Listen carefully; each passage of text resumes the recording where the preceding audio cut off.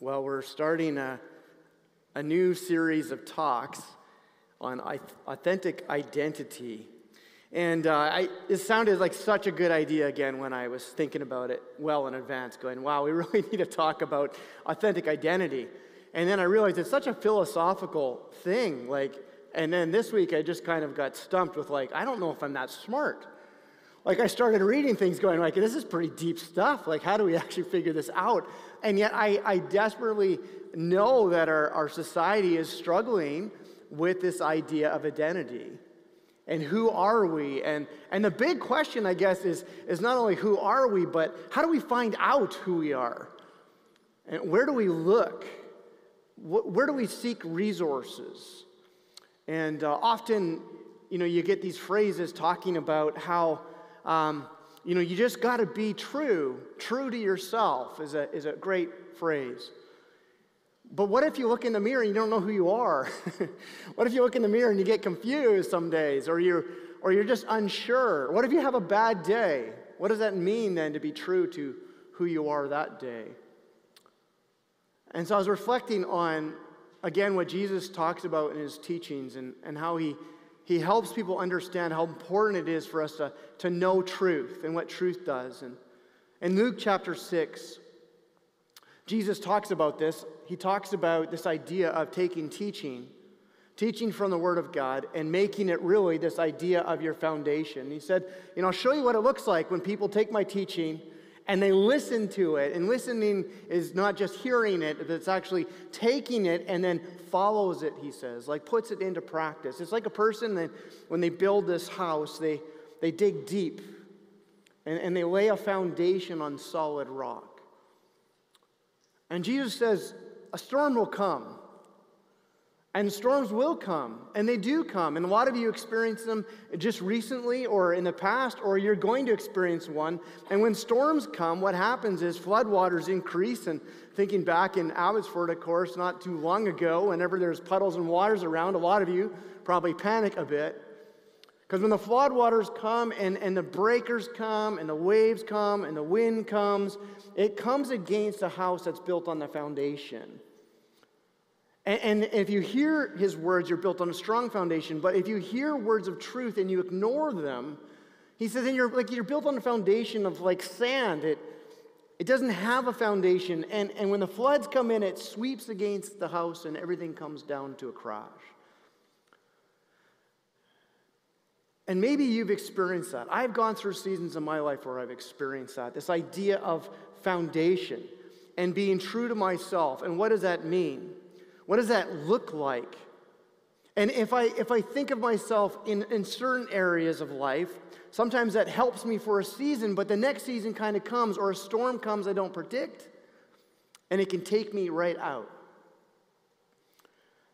So how do we define ourselves? Do we define ourselves from how we feel? Do we define ourselves from what other people say? Sometimes maybe a little bit of both. And so what we want to do in this series is relook at what does Scripture say of who we really are? And what are the implications for that? And I think they're massive implications. And some of the implications are very countercultural to where our culture's at today. How I view myself in relationship to God, but also how do I view other people, who they're created to be, and how that impacts my relationship with them. And one of the things I want us to be careful of is this, that we don't take what God is saying to us about how we live and then try to take it into the world and kind of force the world to live contrary to their own foundation. I think what's most important is this, that we understand the foundation of what it means to be a follower of Jesus Christ, that we know what that means, that we're for something, that we don't leave and go, this is now what we're against in the world, because there's going to be plenty of opportunity to see that. The question is, are we on the right foundation? Because I think we're in a different place in society where we're living in an age where the way that the Bible describes humanity and our identity and our belonging, our significance, is completely, radically, actually different than the majority now. And so we need to make sure we have the foundation because we're actually in a storm. We actually are experiencing a storm. And so instead of yelling at the storm, I think what's really important is that we first know that we're building on the right foundation, especially for our children and our young adults, our young families. And so this whole idea of identity, what is identity? Identity comes with all kinds of things attached to it, actually. It's all about who you say you are and where your value comes from. And so what defines us? And so I have my name is Sean, and people, that was already bothering some people, so now I've said it, I can take it off. It's like, you have a name tag on. You have a name tag. You know you have a name tag on, right? Did you forget that? You have a name tag. I'm like, I do. And you're going to have one soon, too. Make you suffer like me. But I have a name tag on. My name is Sean. And that's a piece of who I am. I didn't pick that, actually. I didn't get to choose that, right? That was given to me. That was my name given to me. It's in a sense, you could call it a label that we put on. It's one of my markers. And so often when I introduce myself, right, I'm Sean. Some people will even ask me, how do we call you? What do we call you? Do we call you pastor? Do we call you Sean? Do we call you, great teacher or something like that? No one's ever said that. It's like, I'm always like, no, I prefer Sean. Like, that would be great. Just call me Sean, right? It's my preferred, I guess, identity in a sense. But there's other times when you get to know someone, what comes up right away in your conversation? What else defines you? That's not just all that defines me. So if you're meeting someone, you hang out with them a bit, you go for coffee, you start talking to them, other things will come up that define you, right? And guys, one of the first things we always ask each other typically is, so what do you do? Right, what do you do? What do you do? And it's a lot of what defines us. It's what we do. It's a big deal. And sometimes when we meet young people or somebody, we're like, well, who do you belong to? like where'd you come from? Like, where are your parents? Or who are your grandparents? Or I need relational kind of navigation for understanding who you are. And so often women will refer more relationally, and they'll explain who they are in relationship to other people, and that's identify themselves. We have all these kinds of different kind of labels, and I started thinking about some. I could define. Sometimes I say, I'm married. It usually is one of the labels that comes up fairly quickly. My wife always appreciates that. I panicked, although last night I took my ring off, and I was working out. We have a home gym, and I take it off because metal on metal feels horrible. So I took it off, and I could not find it all day. So this morning, I'm like, the first thing I'm going to say is, I'm married, God. I can't find my wedding ring. This is not a good day. And I remember back when I was a little kid, side story, I lost my hamster, and I prayed that God would help me find my hamster, and I literally found my hamster, and that was a moment. I went, God, remember that day you helped me find my hamster? Well, this is a silly thing, but I need to find my ring, and right away I was like, oh, it's right there. So that's good. Got my ring back on, honey, we're all good. So I'm married, and I got a ring to prove it, so that comes up. I'm a father, so often that's identity. My kids are at the age where I'm not typically embarrassed of them, so I tell people I'm their father. That's good. It's always good when that happens. I'm a son, and my mother and dad are watching online, and so I'm a son, and often I'll introduce myself or in relationship to that, I'm the son of so-and-so, and that really helps. But, I'm a pastor's kid. That was a label that, people loved to say about me when I was young. You're a pastor's kid, and I hated that one. I was like, I'm a pastor's kid. It's not by choice. I didn't want that one, and so that one bothered me a lot, you're the pastor's kid. You're the pastor's kid. As a pastor's kid, I don't know if you should do that. I had a lot of people tell me off and say, as a pastor's kid, that's not proper behavior. And so I would go out of my way to do all kinds of things that bothered them because that was my personality. So I had the loudest stereo I could in my car. I revved my engine the loudest in the car parking lots. I did donuts out there in the church parking lot. My dad still had a job, so I'm not sure. I'm a brother. I'm part of my identities there. Let's see. I'm a grandson. I'm a friend. I'm a friend of some people. I'm a pet parent. I found that out, that we just don't have dogs anymore, but you're actually a pet parent. That one is hard to handle. I didn't plan on having that. Husband, coworker, clergy. Some people love that one. That's always the one when I go to the hairdresser and they want to know. I'm a boss. Some days they treat me like that. I'm a leader. I'm a counselor. I'm a customer. I'm a fill-in speaker guy some days. And I just I kept going. I'm thinking like, I can't go through the all. I'm a neighbor. I was a coach, soccer coach for many years, a teacher, pastor again, reverend. Ooh, that was special. Never wanted to be called that. I was a CEO of my own company. I guess I still am. I'm a Christian. That's a good one. That comes up some days. Canadian, on a male. For those that are current, cis male, I guess, is the way it goes now. Sometimes I'm seen as young. Some people, I had a guy say that. It was great. He was, 94. So he said, wow, you look really young. Me and my wife were there. You look like teenagers. I felt really good. So I'll keep that one and put it right here. I'm young. And then my kids go, man, you're old. I'm like, ugh. So that's not good. So on and on, I have my DISC formula here. That's part of my identity. I'm introverted and all those other things. Sometimes I'm short. I'm the shortest of my whole family of cousins. And some people think I'm incredibly tall. Stefan, I'm pretty tall, right? So, I've been called weird names. Someone called me a goose once. You're a goose. I'm like, random. For 2 years, I was called a goose. I don't know how that happened. Attitude in college, I know how that happened. They made me a shirt and made me wear it. You have an attitude? Here's your shirt. Wear it. All kinds of things. I'm known sometimes as a fit guy. Not lately. On and on and on. And so, how do I let this impact me, right? Some of these I love, some of these I hate. Some I pursue, some I run away from.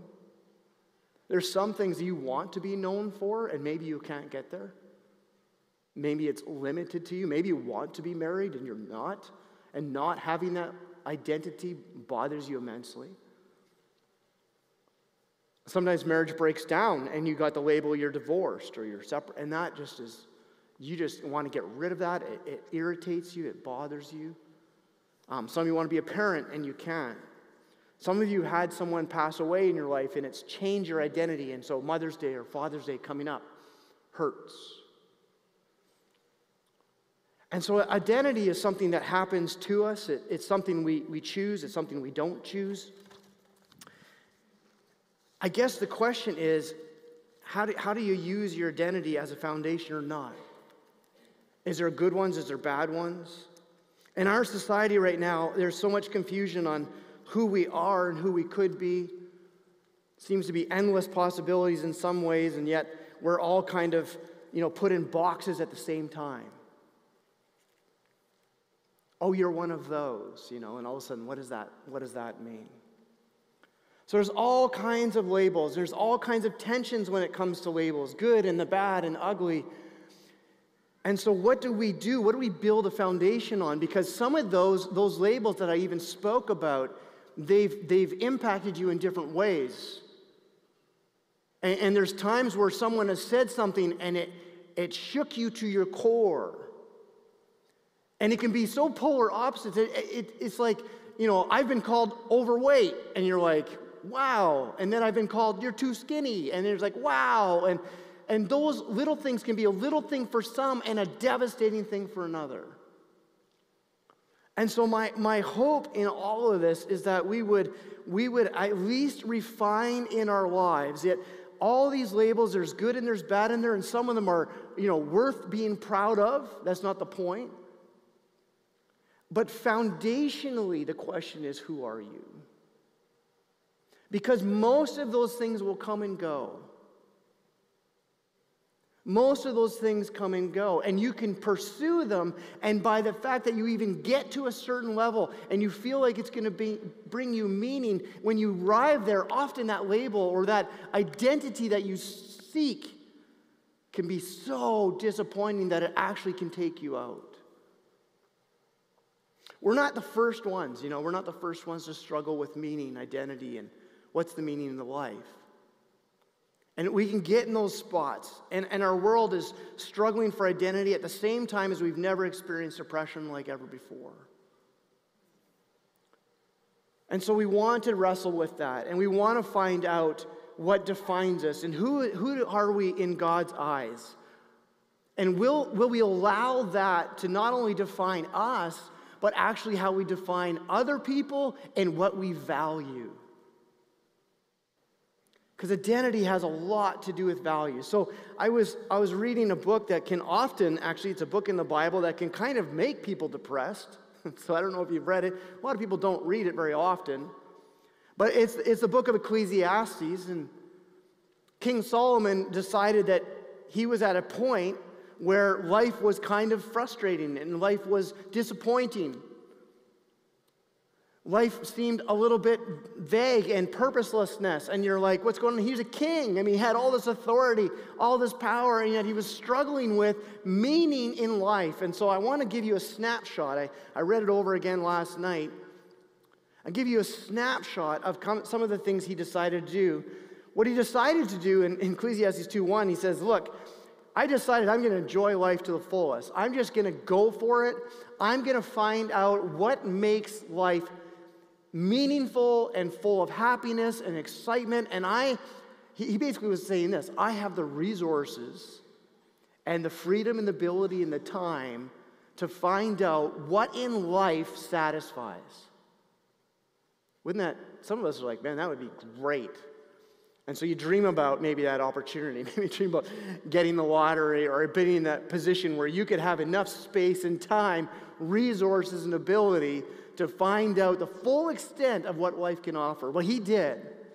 He actually had the ability. And so when he went first, as he said, he tried out knowledge. And so he became, studied and read and wrote.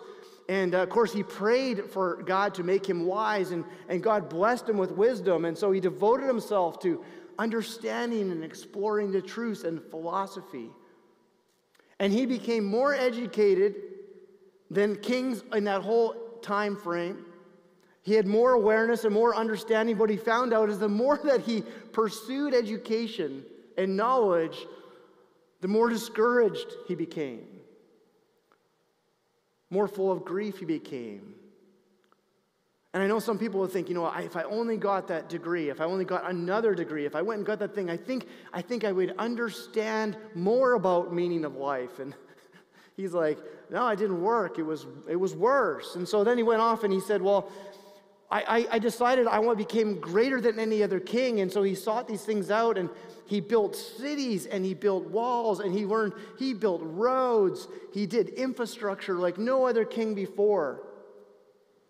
He was known as a great builder. Of course, he built the temple, but he built cities and fortified them, and all kinds of roadways and systems and trade, and he developed great trade system in all the kingdoms of the area. He became highly, highly successful. And yet when he stopped at the end and he looked at it all, he says, but in my success, it still felt meaningless. It didn't feel like it was able to give me meaning. In 40 years, he reigned as 40 years, one of the longest kings, and avoided war. Complete peace in the region, well loved, figured out the taxation system down to a T. Had unity in the kingdom like no other king was able to experience, and still did not find it satisfying. Well, then he had wealth. I mean, I started searching and researching a little bit about his wealth, and these are some of the things he said, which is hard to believe. He owned more livestock than anyone else, which you found out had to be true, because it's recorded. Do you realize it's recorded that to feed his household, so his household were his wives, we'll talk about it in a second, a lot of those, and kids, but his household, so all his servants and everything else, it's recorded that he had to slaughter 20 cows and 10 oxen and 100 goats or sheep every day to feed these people. And so he had all kinds of wealth. He actually in his palace made his room in such a way that he could have they didn't have iPods or Google Play or anything like that, so he built an orchestra pit in his bedroom so he could have choirs kind of come and sing him to bed at night on shuffle, I think. And then they slowly just got quieter and quieter and slipped out to bed. I don't know how it worked. But it was insane. It was insane how much he had. It took 14 years for him to build his house. Some of you like horses, I noticed that. So he had 14,000 trained horses of his own ready to go. All of his cups, it says, all of his cups, all of his plates, all of his cutlery, and everything he touched was gold. He had 6 steps to his throne, all gold. Everything was gold. Every cup he drank out of, everyone drank out of in the kingdom was gold. He had so much gold that silver became about the same worth as rocks. That's what's recorded. I can't remember how many tons, but he had shiploads of gold being sent to him constantly from other kingdoms around. So he was wealthy. In fact, you do the research on it of today's wealth. If you think you guys like Elon Musk, some of you know Elon Musk or Jeff Bezos and those kind of guys. I mean, we're talking they had in wealth today. They change all the time with the stock market, of course. It's hard to find, but somewhere between $100 billion and $300 billion are the most wealthiest top 10 people in the world today. Between $100 billion and $300 billion. If you took Solomon's wealth today, it's around $2 to $4 trillion of wealth is what he accomplished. And Scripture said there's no one else has ever been as wealthy or ever be as wealthy as him. So he had all that, and yet when he looked at it all and all that he did to accomplish all of it, you can imagine having as much as you can get. It just became all meaningless. It just became meaningless, so that didn't do it. Pleasure, well, he tested pleasure a lot. And laughter. He tried cheering himself up with wine and parties and having a good time. Acquired himself a little harem. A lot of wives, 700 of them. I'm not sure, somewhere along like 542, I think he would have figured out it's not going to make him happier, but he pressed on. 700 wives, and so he went and gathered 300 extra concubines on the side. Maybe they, So 1,000 women he was sleeping with, literally. I mean, let's be honest. It says he denied himself nothing. Everything his eyes desired he took. He refused his heart no pleasure, but it proved to be all meaningless. How disappointing. At the end of the day, his conclusion is this: fear God, which is the Old Testament way of saying, put God in his place. Revere him, awe him, honor him, worship him. Put him in the right place and put yourself in the right place. Align God in the right way. And that's what the fear of God means. That I choose to put him here and I understand where I'm at. Everyone's duty is to obey God's commands and put God in his place. God will judge us for everything we do, whether it's in secret or not, whether it's good or it's bad. Remember back, I have a part of it here from Romans chapter 1. When we studied Romans, the first thing it talked about when it came to society was when the breakdown of society comes. It said this in Romans 1, they wouldn't worship God. So they wouldn't put God in his rightful place. And when people won't put God in his place or give him thanks, that's part of your worship and praise. That's why we come together, in case you didn't know.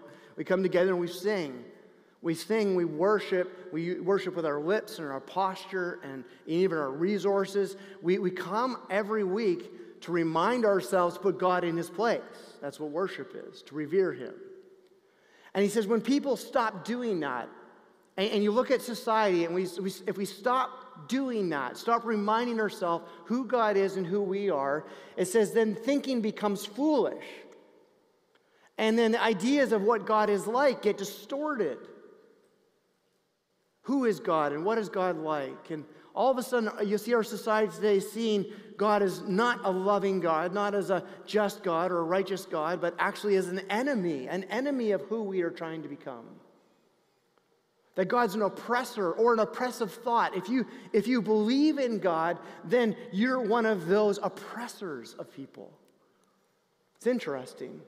So it says, as a result of not worshiping God, our minds, or it says their minds, but let's be honest, our minds, our society's minds become dark, confused. We claim to be very wise. I mean, I just think our society right now, this is exactly it. We're claiming to have wisdom from within. So it's not that we just get confused, it's that in our confusion, we actually start believing that we're smart. We're wiser. We're just becoming more aware. And so instead they become what? Fools. Since they thought it was so foolish to acknowledge God, worship God, he abandons us. He abandons them to foolish thinking and lets them do things. He lets them go about their way. He lets them try to figure life out and identity and meaning and belonging. And their lives become full of wickedness and sin and greed and hate and envy and murder and quarreling and deception, malice, behavior, gossip. You just see all the results. What happens is we start to turn on each other. When we become God, that means how I feel and how I think and how I perceive world becomes God. I become God. And if I become God, then anyone who disagrees with me or sees life in another way becomes my enemy, becomes my problem. And so it divides us and conquers us. And so we in the church, we need to align ourselves under who God is. And so the big question is for identity to be true to yourself, for us to be true to ourselves, is this. Is this something that we acknowledge is designed? So is our truth of who we are designed or discovered? And that is the fundamental difference, I believe, for those who want the Bible to be their authority. That we believe that we were designed with an identity. We were designed with the image of God. We were designed to be in relationship with people. And it's not for us outside of a relationship to discover, because if we go about that way, we'll become fools and foolish. And what we think is wise to God becomes ridiculous in a lot of ways. And I believe this is what's happening in the world around us. And so our objective then, again, as I said in the beginning, is not to go, aha, you see how foolish they are, but it's to make sure that we are sure-footed, so that the foolishness of the world around us does not distract us from who we are meant to be and who we are called to be. We are designed by God for such meaning and such purpose.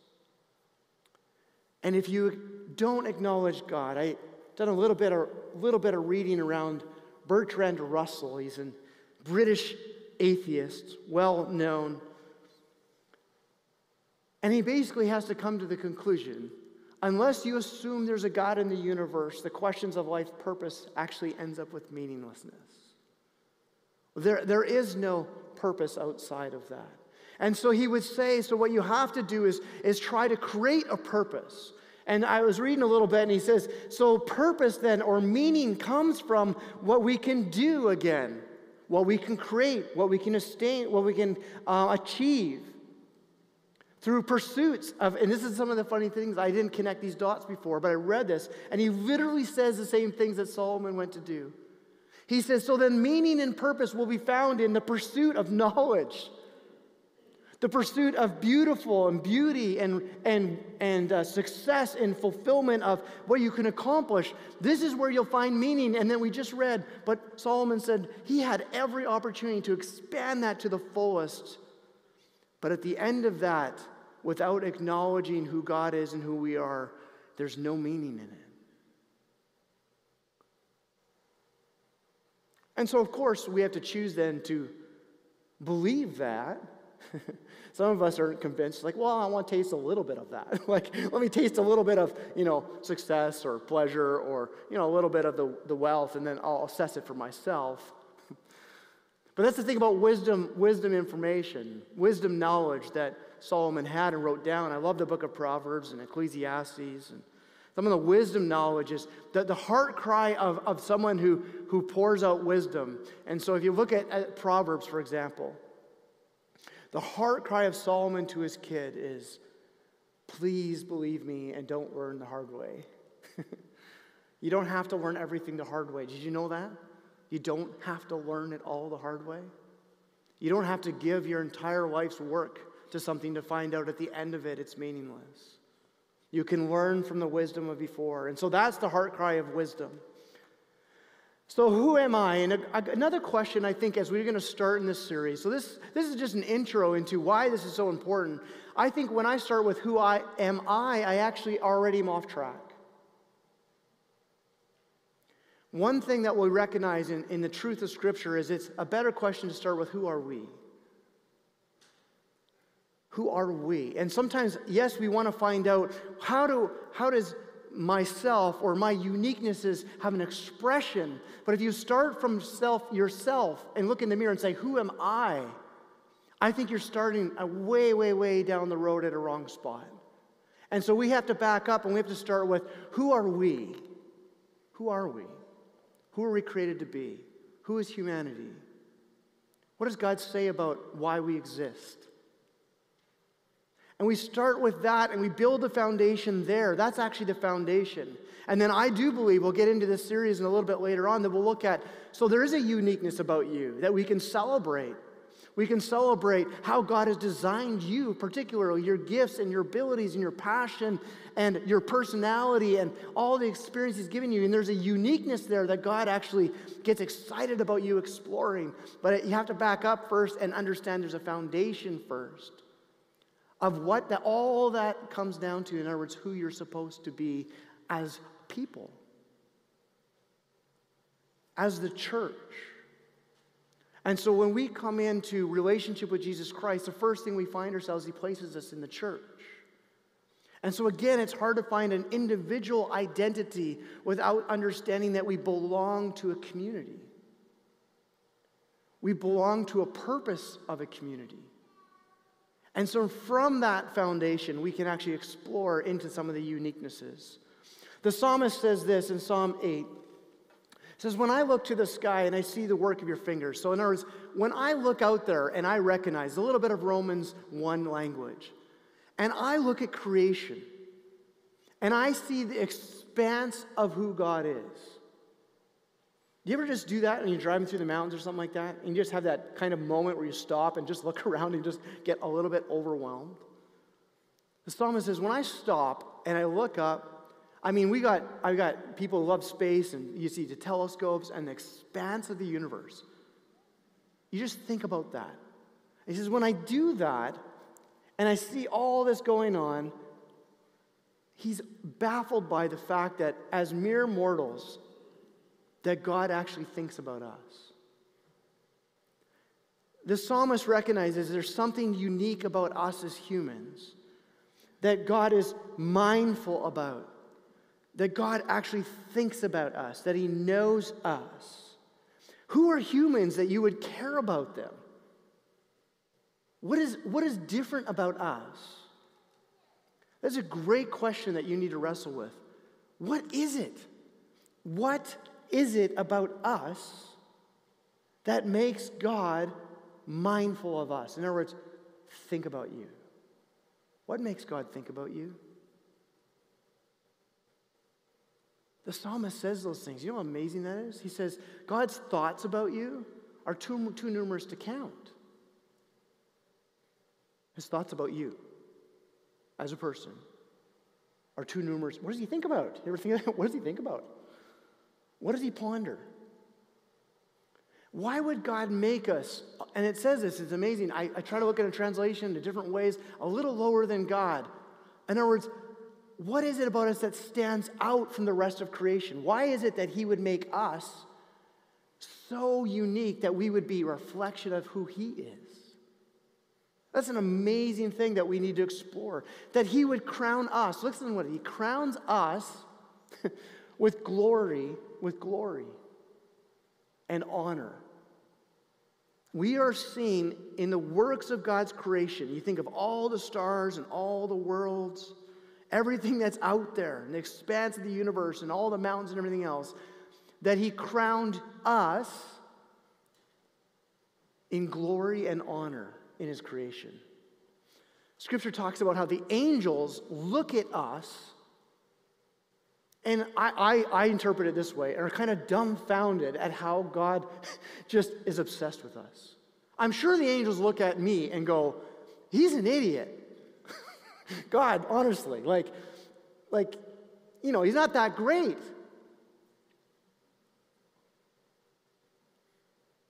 But the psalmist says this in Psalm 139. We can't go into all of this, but I want to blow your mind open today.